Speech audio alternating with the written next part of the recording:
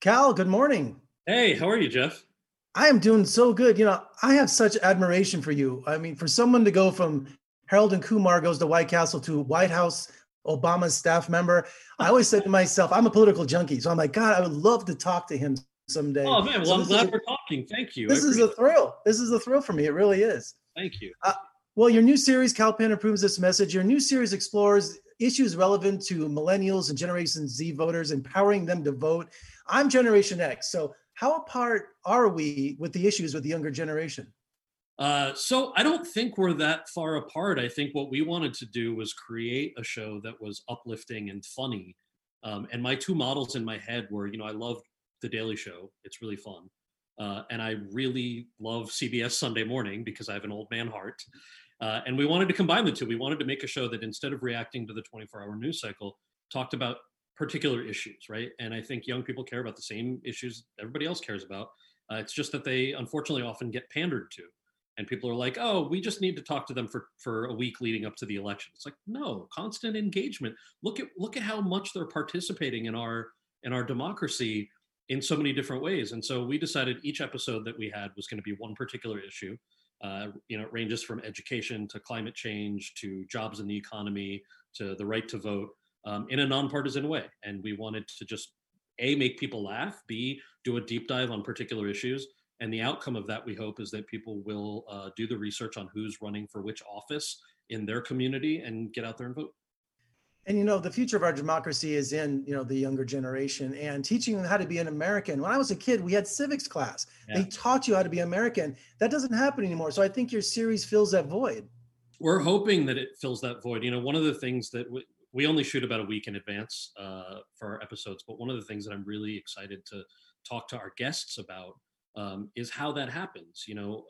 When some of them are real experts in their fields, and I just want to know, like, when is voting more effective? When is protesting more effective?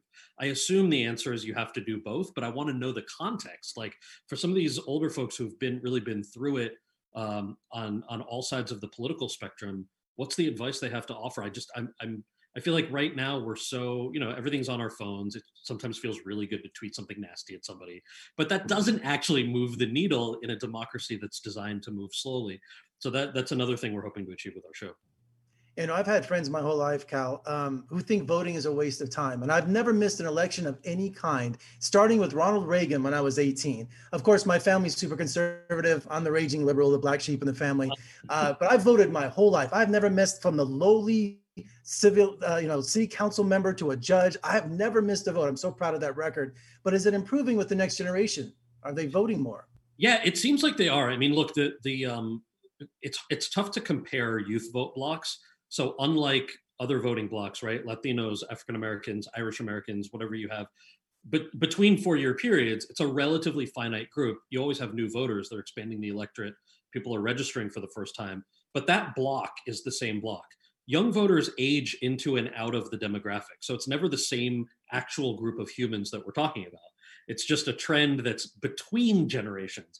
So it's a little tougher, but all the evidence is yes. I mean, 2018 had the highest youth vote turnout in decades.